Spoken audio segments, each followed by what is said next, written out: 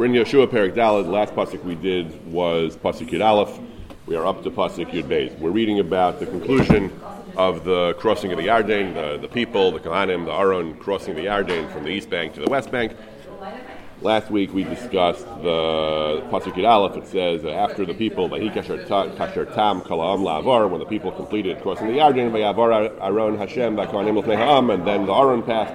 We discussed at length the machlokus between those who explain al pi pshuto shel mikra, that the Aaron crossed in the same direction the Jews did. It emerged. It had entered on the east side. It emerged on the west side, and it was back reunited with the Jewish people. While Chazal, the Midrash explains that the Rishonim bring the Midrash that says that it was actually the Aaron actually had only gone to the eastern edge of the Yarden, and it emerged back on the eastern bank. And when the water came down, the Aaron was on the opposite side as the people, and then the Aaron, Nosias Nosav, the Aaron flew the people over, carried them. Should be dedicated to Malchus Sorah, that the Aaron flew the people back, flew the Kohanim back over the other side of the Yarden, back to rejoin it was another nace back to rejoin the people back on the west bank of the Yarden. We discussed, the Radak had a lengthy analysis of why Chazal said this. It doesn't seem to be clearly indicated by the Psukim. We discussed the whole idea that many Rishonim follow the school of thought. We try to minimize Nisim, not to introduce them without solid evidence from the Psukim. But anyway, this was a difference of opinion between Chazal, who explained that the Aaron left on the east side and then flew over, as opposed to the Pshuto shel mikra, that the Aaron emerged on the west side along with the rest of the people. The pasuk Yud Beis, it says, "Vayavru b'nei Ruvain u'bnei Gad v'chatzi shevet haManasheh hamushim l'fnei b'nei Yisrael." So the people of Shevet Ruvain, Shevet Gad, and half of Shevet Menashe. These, of course, were the tribes that had the discussion with Moshe Rabbeinu back in the Chumash. They said they wanted their inheritance of Eretz Yisrael to be on the east side of the Yarden, Evrei Yarden, the lands they had conquered from Sichon and Og. Moshe was very concerned. If you're going to shirk your duty to enter Eretz Yisrael, you're going to demoralize the people, and it's not fair. Why should they all fight and you should stay behind? They said, of course, no.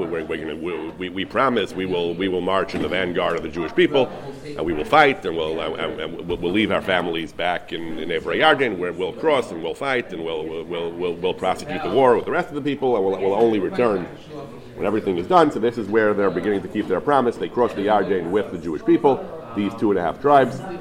Pasuk says Chamushim. They travel Chamushim. We'll discuss what that means in a moment. L'fnei b'nei Yisrael. Kasher diber lehem Moshe, as Moshe had instructed them. And the next pasuk Yud Gimel, Ka'arboim elaf chalutzei hatzava. There were approximately 40,000, and here it calls them chalutzei hatzava. In modern Hebrew, we typically translate chalutzim as pioneers or something like that, but we'll discuss again what this word means in biblical Hebrew in a moment. Ka'arboim elaf chalutzei hatzava. About 40,000 of these military people. Avru l'fnei Hashem l'milchama el arvos Yericho. They passed before Hashem to war, to prepare for war, to arvos Yericho. So this, as we said, this of course was the fulfillment. There was the beginning of the fulfillment of their promise to pass before the pass before the Jewish people. What do these words mean? It calls them. It uses the word chamushim, and it uses the word chalutzei hatzava. So the word chamushim we have in Parshas Beshalach. It says when the Jewish people left Egypt, it says chamushim yatzu b'nei Yisrael me'eretz Mitzrayim. They emerged chamushim. So one pshat is they exited chamushim. So one pshat is that chamushim means they were supplied, they were armed, mezuyanim, and that would seem to be what it means as well over here. That it means that they had their equipment, they had what they needed to camp, to act as a military force, arms and so on, materiel. That would seem to be what the word chamushim means. Rashi brings a pshat back in Parshas Beshalach. I think it's Rashi. There's a midrash in Parshas Beshalach that says chamushim is from the root of chamesh, from 5. It means that they had been much of the Jewish people had perished in Makas Choshech, and only 1/5 of the people finally left because those who were unworthy, who didn't want to leave Egypt, Hashem caused them to die in the plague and die in Makas Choshech, and there were only 1/5 of the total, the former total, the Jewish people, only 1/5 made it out. The Malbim here also suggests not such a negative pshat, but it also suggests that the word chamushim is related to the word chamesh. He said chamishim. He says that the troops, for purposes of military organization, the troops were organized into groups of 50, into bands of 50, with one of the Sarei Chamishim, an officer of 50 over them. So chamushim means that they were organized into this hierarchical structure in terms of bands of 50. What is the word chalutzei hatzava mean? So again, in modern Hebrew, I think chalutzim means pioneers, those who travel in the vanguard, those who the first ones into a new area. But the Metzudas Tzion says, what does chalutzei mean? He says it means mizuyan. Again, another word meaning armed. It means they were armed, the Mepharshim refer back to the pasuk in Dvarim where Moshe describes the arrangement he made with the people, and he says that they would travel chalutzim, and here again it says that they traveled chalutzei atzava. The Malbim again explains a little bit differently. The Malbim says that he understands chalutz means as in the context of chalitza, the chalitza ceremony. The chalitza ceremony, it says v'chaltza nalo me'al raglo, that if a man dies, so his brother is in certain cases supposed to do the mitzvah of yibum and marry his sister-in-law, marry his brother's widow. If he doesn't do that, he performs the chalitza ceremony, which involves she removes the shoe from his foot. V'chaltza nalo me'al raglav. That's why we call it chalitza, because that's the central aspect of the ritual. So chaltza there means to remove, to remove something, to remove the shoe from the person. The Malbim says that chalutzei tzatzava means these were people who had left the rest of their tribe. If you look at the census figures for how many people in these tribes were, there were I think more than 80,000. He says these were only 40,000. These were a detachment, so to speak. The chalutzei tzatzava means a detached force, a force who had left the rest of the body of their shevet and had passed before Hashem for war and they were in Arvos Yericho. Pasuk then says in Yudalid, "Vayomahu Gidal Hashem es Yehoshua b'nei Kol Yisrael."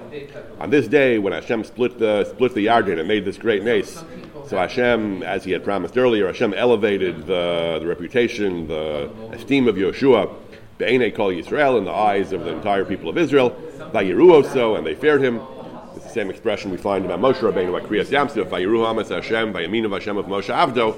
That when Hashem makes nisim, so it evokes, I guess, various different emotions. It invokes a sense of thanks, of akaras hatov to Hashem for doing nisim. It also invokes yira. When we see the great might of HaKadosh Baruch Hu and His neviim, there's also a yira shamayim. We see how powerful Hashem is, how great Hashem is. It evokes a feeling of awe.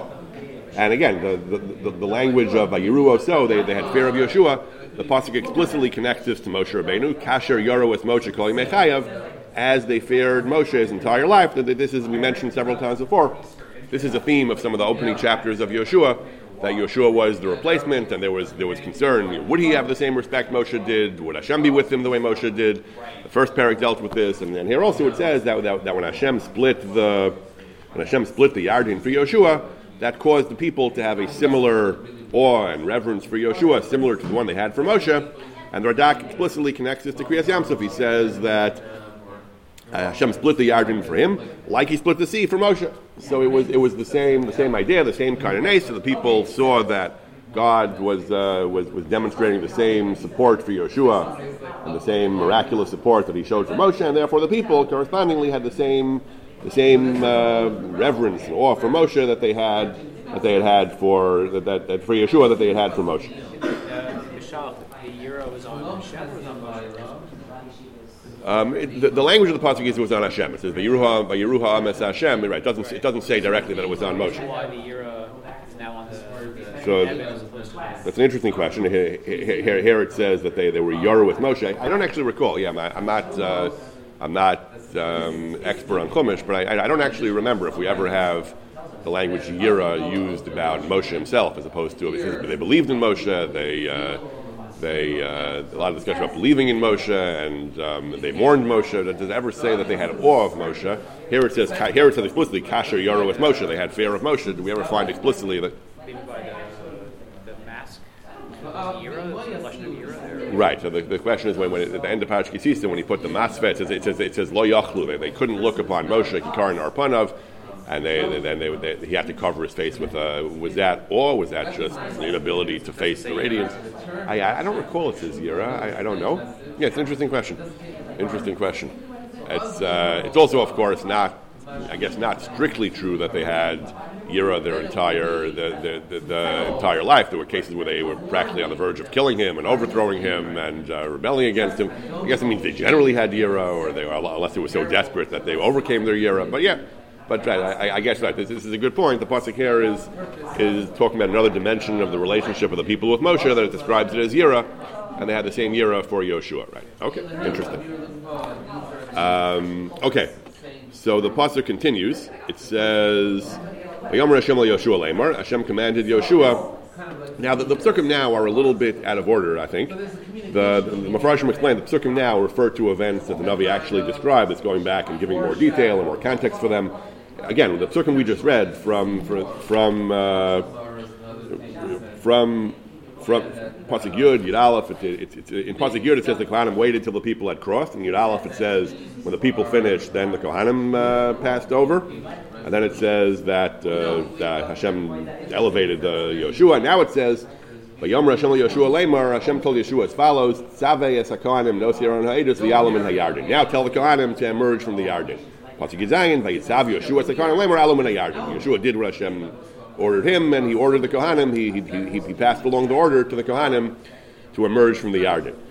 So this really happened already. This happened again, as we said. This happened back in Pasuk Yud Aleph. It says when the people passed and the Aaron passed as well, and they left they already left the Yarden over there. But here, so the Radak says that these psukim are a little bit out of order. The Radak says, when it says "Vayomer Hashem Yehoshua Tzavei es haKohanim," when Hashem told Yehoshua here, command the Kohanim to leave the Yarden, it means Ukvar Amar. He already previously said that, going back to the previous part of the story, Hashem had commanded. We're reiterating that here because we're going to get into a little more detail here. But what happened to the water of the Yarden after the Kohanim left? So we're going to give more detail about the conclusion of the story. So we just reiterate. And previously Hashem had said to Yehoshua, tell him to leave the Yarden. Kvar Amar Hashem, and that's when it says Vayavar aron Hashem, and now it tells you how it happened, that Hashem told Yehoshua, and Yehoshua told the Kohanim, and they did, and so on, and that's Rashi himself says the same thing. Rashi also says, Kan Pirish HaKosevus Amar Lamala. These psukim here are slightly out of chronological order. We're going back to the previous narrative. We're fleshing it out. We're giving more detail. That's what. Not all the psukim here are strictly in chronology. We give you the kind of the overview, the basic structure of what happened, and now we go back and tell you some more of the details. So Hashem told Yehoshua to command the Kohanim to leave the Yarden, to emerge from the Yarden. Yehoshua did so. Yehoshua commanded the Kohanim to leave the Yarden. And then in Pasuk Yud Ches, we're told what happened, the conclusion of the Yarden story. When the Kohanim, those who carry the Aron of the Ark of the Covenant of Hashem, and we remarked, I think, earlier that the Navi here, I think in Shmuel, the Navi frequently likes to give the whole string of titles. The Aron, which was the bris of Hashem, the Kohanim carry the Aron. The Navi likes to. The Navi has a manner of reiterating this point. We probably know by now that the Aron was the Aron of the bris Hashem, but then the Navi often gives its full description, its full majesty. So it says when the Kohanim who were carrying the Aron left the Yarden, Nitaku kapos raglei Kohanim el hacharava, and the feet of the Kohanim now left the riverbed, and they stood on dry land. At that point, vayashuvu mehayarden l'makamam, vayalchu kismol shloshom al kol gedosim. The water of the Yarden, on the upstream part of the Yarden, which had been piling up, the river, as we explained, the river didn't stop flowing. The river had flowed all the time, but it was just a barrier. It just reached a certain point and stopped, and it just piled up over there. There was tons and tons of water that had been piling up and not flowing downstream. So all that water now gravity took control again. The water began flowing downstream. And the Mefarshim explained that it says that the way it happened was by Yeshuvu Mehei Yarden L'Makomam, the water returned to its normal path, its ordinary path through the riverbed, and it went the way it went Kismol Shilsham, like the previous day and like 3 days ago. It did not flood. You might have thought if you suddenly, like a dam broke, if there was, we mentioned the Ralbag said there was actually a kind of dam, there was possibly a crystalline substance God created that held the water all up. Whatever it was, it had the effect of a dam breaking. There would have been a mountain of water that would have come crashing down. The Derech HaTava would have just flooded all over the place. It wouldn't have stayed within the banks. It would have flooded the whole area. This was a nes b'tok nes. Rashi says, some of the Mefarshim say that this itself was an additional nes, that the water flowed the normal way. It did not come flying down all over the place. The water just went back into its natural track and did not flood the whole area. The Radak says Bala Hodia and Pasuk Yiches. Bala Hodia, the Pasuk is telling you when the Kibeshuv Hamayim L'Makomam, when the water returned to its normal path. Lobo Ka'achad, the water didn't all come crashing down in one moment. That would have flooded the whole area. And they would have certainly not been contained within the banks of the riverbed of the river. The water came down gradually. The water began to return to normal, but it didn't happen in one catastrophic, dramatic flume. It just happened in gradually. The water began to flow back the way it did until eventually it returned to its normal path. It did not flood all over the place. That is what the Mefarshim explained here. So the water began to flow in its normal path again. And Rashi explains over here. We discussed this again. We discussed this last week in the context of the Radak. Rashi again explains over here. Rashi brings the Chazal that when the Kohanim left the river, that Rashi says they went. They left. Rashi follows Chazal that they left on the east side of the Yarden. They only stepped right into the east initially, and then when they left, they retreated back to the east side of the Yarden. The Nimtza Aron Mitzadzeh, Yisrael Mitzadzeh. The Jews and the Aron were on opposite banks of the Yarden. The Jews had already crossed. The Aron was back to where they started. And then Nasa Aron es Nosav, the Aron carried its carriers, it flew them over the river, and so on. Again, the Radak objects, what was the point of this? Why do we need such a nes? If the nisim are done with a practice, even though this is the thing we find, we discussed this at some detail, but Hashem makes nisim for two reasons. One is to accomplish some purpose. For example, Kriyas Yamsuf. Hashem wanted to save the Jews. He wanted to punish the Egyptians. He wanted to destroy the Egyptians so they wouldn't pose a threat to the Jewish people, so the Jews could be confident in their as free men in their escape. He also, the Psukim make very clear, he wanted to make a great demonstration of his power. It says, Laman Tisapru, that you should tell your children, Nisim also do have a publicity effect. Hashem does the nes to demonstrate his great power. So the Mefarshim typically assume, though, that Hashem doesn't just make arbitrary nisim for no reason, even if it demonstrates power. Hashem doesn't make dinosaurs fly through the air just to show you that he can do anything. He doesn't make skyscrapers do a minuet up in the sky. I mean, he could, but it would show his great power. Hashem doesn't do that. Hashem typically makes nisim when there's some purpose for the nes, and it also accomplishes the other goal of showing his power. But a nes like this, for the Aron to go out on the wrong side and to have to fly over, the Radak is saying, why? In addition to the fact that it wasn't indicated anywhere in the Psukim, he felt that the Psukim, even though Rashi and Chazal read them this other way, the Radak feels that the Pshuta Shel Mikra way is perfectly tenable. So A, it's not indicated in the Psukim, and B, there's no real need for such a nes. But Rashi follows Chazal. Rashi follows the Radak. Also, he said is differential toward Chazal. He says, I was very struck. I mentioned last time I was very struck by the Radak's language after his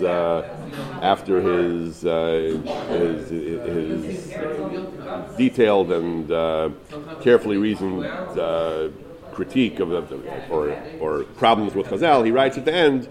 Graciously, he writes that the Haim Sha'amru Yadim Sha'amru, they who said this, they knew what they were saying, they knew what they were doing. Even though I don't understand what they were doing, he says here, but they were wiser and greater, and therefore I defer to them to some extent. So Rashi follows Chazal unequivocally here, that the Aron left on the east bank and then flew its carriers across to the west bank. And Rashi mentions another aspect of this midrash. Uzzah, centuries later, Uzzah was punished for not learning the lesson of this episode, that Nosa Atmala Kolshkin. The story of Uzzah, Uzzah was a great tragedy when they were bringing the Aron back from after they had rescued it from the Plishtim.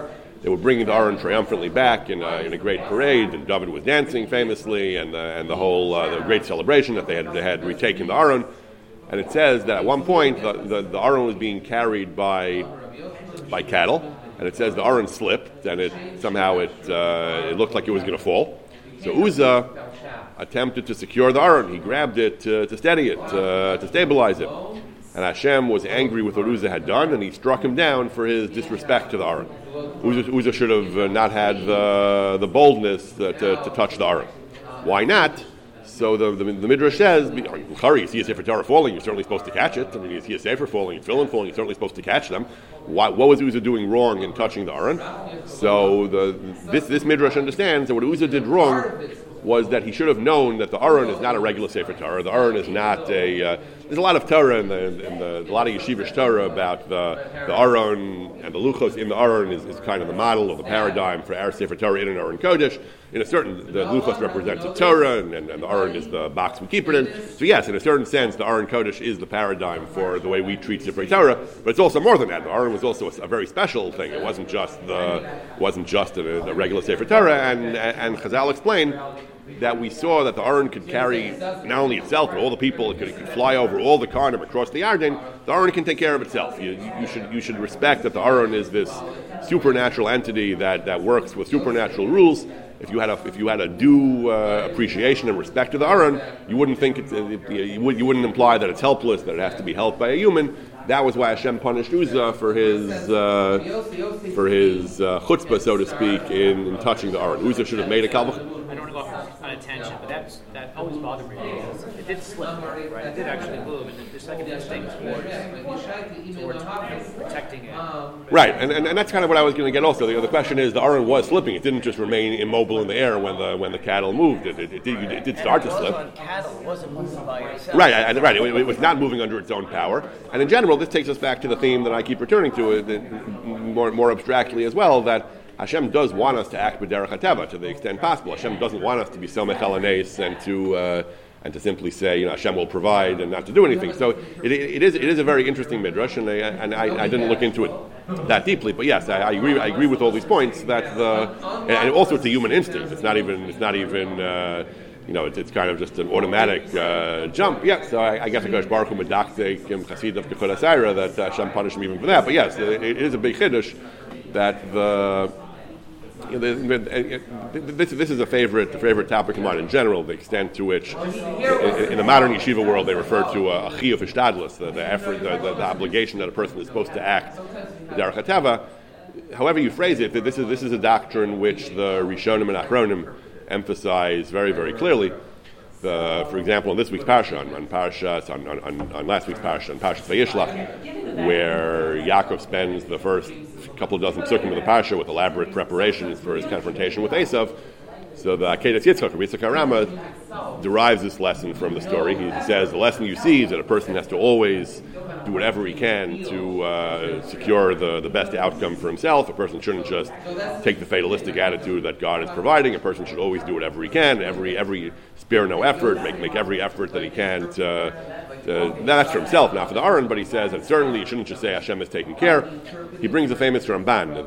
There's a famous provocative passage in the Ramban. The Ramban says that a tzaddik, a person on a great, high spiritual level, when he falls ill, he should not get medical attention. He should go to the Navi. He should try to find out why Hashem is making him ill.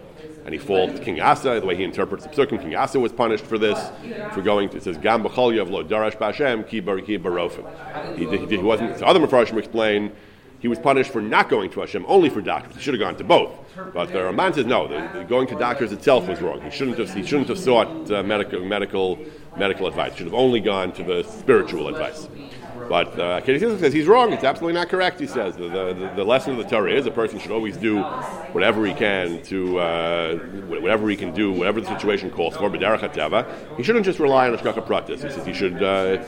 So the Aron, Chazal may be saying was a special case, that because we saw the Aron had this Hanhaga L'Mala Min HaTeva, that it flew the Kohanim over the Aron, according to Chazal. Maybe the Aron was understood that it doesn't go b'derech hateva. We discussed this back a couple of prakim ago in Yehoshua. We discussed the whole idea of sending meraglim, where the Moshe sends meraglim in Parsha Shlach, and it ends in a disaster. And yet Yehoshua sends meraglim as well. So the Mefarshim asked this question: that why didn't they learn their lesson from the first meraglim?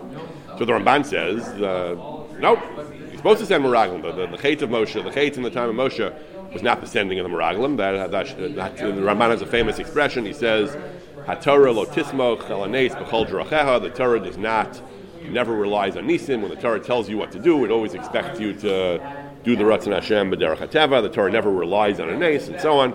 That you're supposed to send spies. I think there are other Mefarshim who say that no, that in the time of Moshe Rabbeinu, the whole Hanhaga was l'malam and hateva. They had the man, they had Kriyas Yamsuf, they had daily miracles, the clouds of glory, and so on.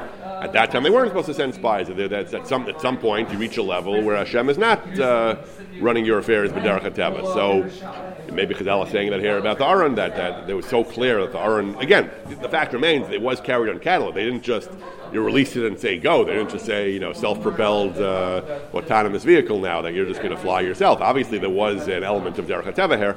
So it's a real question. Maybe if I get a chance, we'll talk about it more. In a future week. But it is a real question. Why was it so clear to Chazal that you weren't even supposed to lift a hand to catch it? It's normally we are supposed to act with derech hateva. This is a tangent also, but I just have to mention this.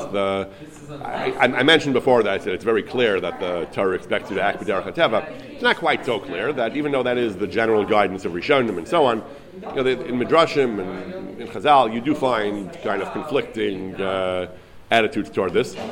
One of my favorite examples of this actually is in this week's parsha. It says, at the end of the parsha, it says Yosef has been thrown in jail. So he interprets the dreams of the Saramashkim and the Saraophim, and he predicts that the Saramashkim will be reinstated and will once again be in Paro's good graces. He asks the Saramashkim to please, Kiyim Zechartani Yitzcha, please remember me to Paro and put in a good word for me that I'm innocent, and then please help me get out of here. So it says he asked him to help him. And it says, V'lo zachar Saramashkim Yosef vayishkacheyu. He did not remember him, he forgot about him. And the next parsha begins, Vayhi Miketz Nasayim Yamim. Parsha Miketz begins 2 years later, when Paro had a dream. Finally, the Saramashkim brought this up, and Yosef we got out of jail 2 years later. So the Midrash emphasizes the Torah makes a point of the Torah emphasizes that he forgot, that it was only 2 years later. He waited another 2 years before anything happened. He had to wait another 2 years before he got out of jail. And the Midrash famously says, it was a punishment for Yosef. It says, Baruch HaGever, we say at the end of Berachas Hamazon, Baruch HaGever asher yivtach b'Hashem. Blessed is the man who has bitachon, who relies on Hashem. And it also says, the Psukim also say, we don't say this in benching, the Psukim also say, Arur HaGever asher sam basar zro, the converse. Cursed is he who relies on people for his strength and for his might and for that. And the Psukim say that the one who relies on Hashem is going to be successful and accomplish what he wants, and the one who relies on people is going to be disappointed, and his plans will be foiled. And the Midrash says this is what happened to Yosef. Yosef was, instead of doing, the Midrash seems to say, Yosef, instead of doing what was expected of him, of Baruch HaGever asher yivtach b'Hashem, who trusts in Hashem, instead, Arur HaGever asher sam basar zro, Yosef did not act as he should, and therefore he was punished. The consequence was he had to spend 2 more years in jail. The Ralbag, this is just very, very funny, the Ralbag takes almost the opposite approach of Chazal. The Ralbag has a unique style in his Pirush on Mikra and Torah and Nevi'im.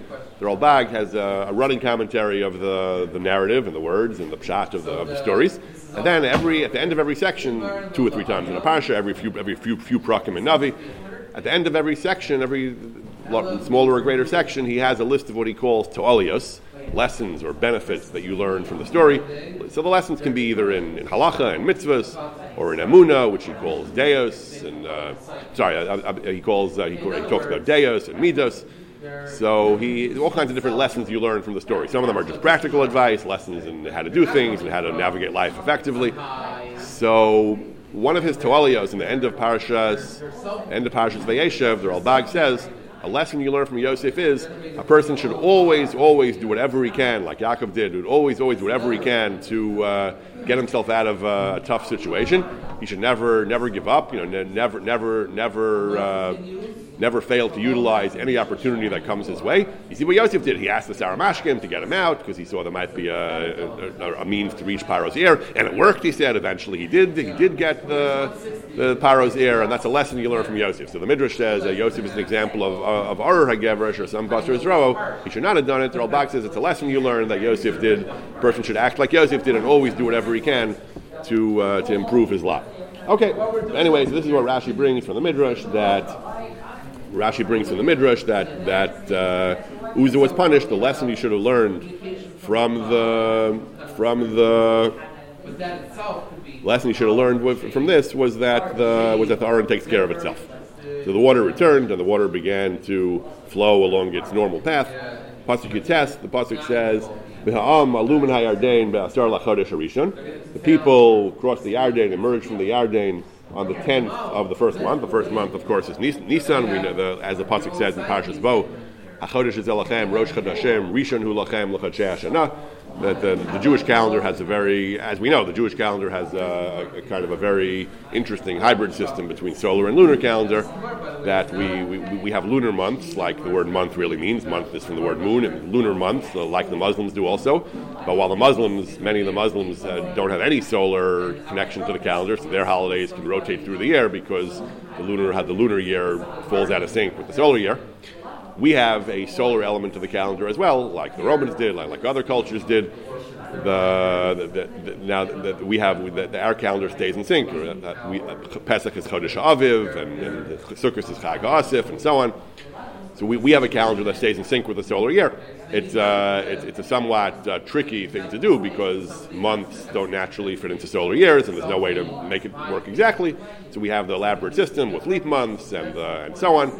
To have a lunar calendar of months, and the Rosh Chodesh is always around the new moon, but we add a leap month every 2 or 3 years to keep things in the long run, to keep it in sync with the solar calendar. But as a consequence of all this, the numbering of the months begins from Nisan, because you see it in Mitzrayim, HaChodesh Elachem Rosh Chodashim. The year, for many calendrical purposes, the year begins with Rosh Hashanah, of course, which is Tishrei. But Chodesh Rishon is in Nisan, so the people came. We touched on the chronology of all this several times in the first few prakim. Mepharshim go into great detail exactly how many days Moshe died. Chazal say Zayin Adar, 30 days of Avelis. Hashem appearing to Yehoshua. So this was basically a little over a month after Moshe had died. It was about a month. They mourned for a month, and then that took them to about Zayin Nisan. Yeshua said 3 days. 3 days we're going to cross the Yarden. They sent the spies. The spies went out either in parallel to the 3 days, or it all fit into those 4 days together. The parts of days and so on. We discussed previously. This was. So 30 days plus 3 days or so after Moshe had died, they finally crossed the Yarden, and they were about to begin the conquest of Eretz Canaan. This was Ba'asr LaChodesh, the 10th day of the first Chodesh Rishon, the 10th day of the first month. Vayachnu Gilgal, and the Jewish people encamped in Gilgal, B'ktei Mizrach Yericho, the edge of the eastern edge of Yericho, the eastern border of Yericho. Previously, the site of Gilgal, I believe, had not yet been identified. In the beginning of this parak, in the beginning of Parak Daled, when Hashem gave the instructions about the stones, they were going to carry stones out of the Yarden. We're about to read about that. They were going to carry stones out of the Yarden and put them in the place where they lodged. So the Psukim said, in Parak Daled, Pasuk Gimel, it says, he takes stones out of the Yarden, you will place them in the lodging place, in the place where you will lodge tonight, which will be across the Yarden. After you cross the Yarden, a very exciting and significant day, you'll put them in the Mullen. Where was the Mullen? So now we finally have this Mullen identified. Finally we have the Mullen identified, that they took the stones out. We took the stones out, that in Pasuk Hey, in Vav, it says Yehoshua told the people to carry the stones out. It'll be a memorial for the crossing of the Yarden. It'll be a Zikaron L'Vnei Yisrael Olam. It'll be a permanent memorial. In Pasuk Ches, it says they put them by Imam El HaMalon. They put them in the Malon by Anichum Sham. They placed them in the Malon. We have repeated references to the Malon, the place where they lodged. That after they crossed the Yarden, we haven't been told yet where it was. So finally, here in Pasuk Yites, it says that where did they camp that night? They left the Yarden, they crossed the Yarden, they camped in Gilgal. Gilgal was where the Mishkan was built. It was a central point for the Jewish people. The Mishkan in Gilgal was there for a while. And this is where they camped when they left the Yarden, the same Mizrach Yericho, near Yericho. So, again, the Pasuk Chaf, it says,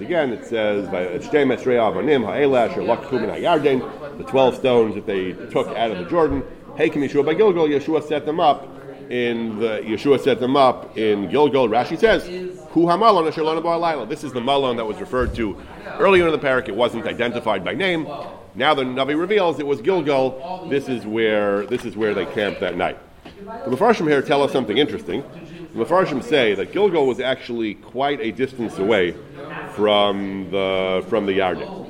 I wouldn't know. I don't know the geography there, but the Radak, for example, the Radak says, Amru Razal, Radak quotes the Midrash, Ki Yoser Mishishim Mil Hu Aderech Sheholchu Ba'osu Hayom and Yarden Ba'ad Gilgal. It was more than 60 mil, this route from the Yarden to Gilgal. It was a miracle. It wasn't just the men, the soldiers who made a forced march, 60 mil to Gilgal. It was Anashim, Benashim, Betaf. It was men, women, and children. Yoser Mishishim Mil. They went more than 60 mil in Bos Vayom in a single day. A mil is 2,000 amas. So an amma is between 1.5 and 2 feet. So a single mil is on the order of 60 to 80% of a mile. So 60 mil is 60 mil is something between if it's 60% of a mile, so it's something like 36 miles. If it's 80% of a mile, it's something like 48 miles. So it's there isn't that much space between the Yarden and Yericho. Yericho is too close. How could they even go that far? You're saying it's a good question. Again, I confess my ignorance about geography. I guess you'd have to pull out one of the modern Nevi'im, the Das Mikra or something, and see how they identify. Yeah, so Blineder, if I remember, I'll try to look into that. Yeah, but this is a midrash. Again, the Radak and other Mefarshim don't profess to personal knowledge of these distances. But this is what they bring from Chazal, that it was more than. That it was actually more than 60 mil, and it was a nace.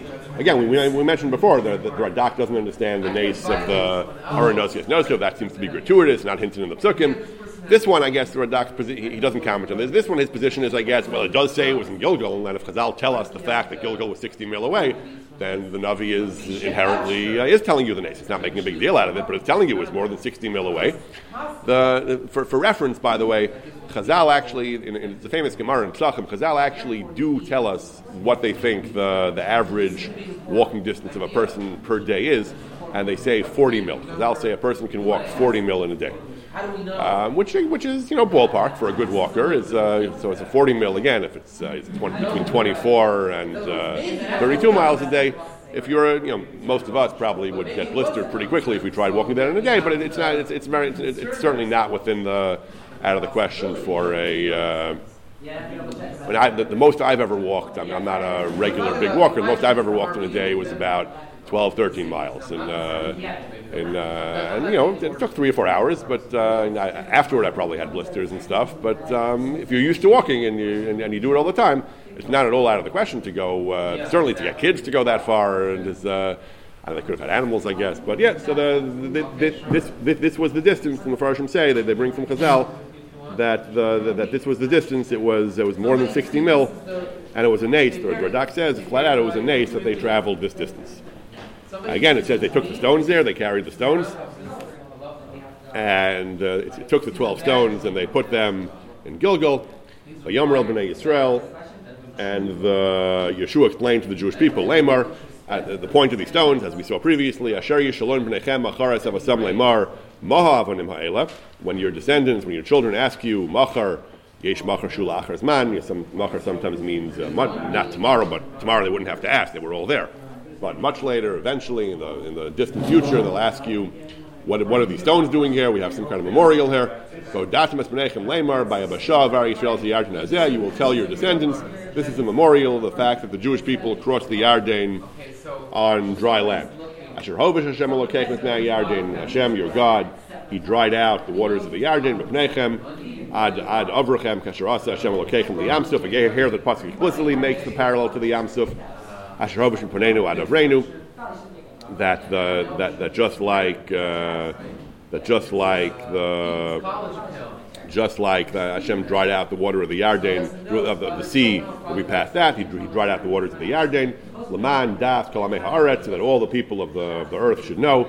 As Yad Hashem, we mentioned earlier that the nace, besides being pragmatic to accomplish some purpose, was also supposed to be a testament to a testimony to the Yad Hashem. As Yad Hashem ki chazakahi, it's mighty. Leman Yirasim as Hashem Elokeichem Kol Hayamim, in order that you should fear God all your days. The language of the Psukim, it says that Yehoshua said that Hashem, Asher Hovish Hashem Elokeichem with Mei Yarden Mipneichem. He crossed. He dried the waters of the Yarden in front of you, the way he Asher Hovish Mipanenu, the same way he dried the Yam Suf for us. So the Radak says this is Yehoshua speaking to the Jews, those who had left Mitzrayim and those who were born in the desert. He dried out Mipanenu. He dried out he dried out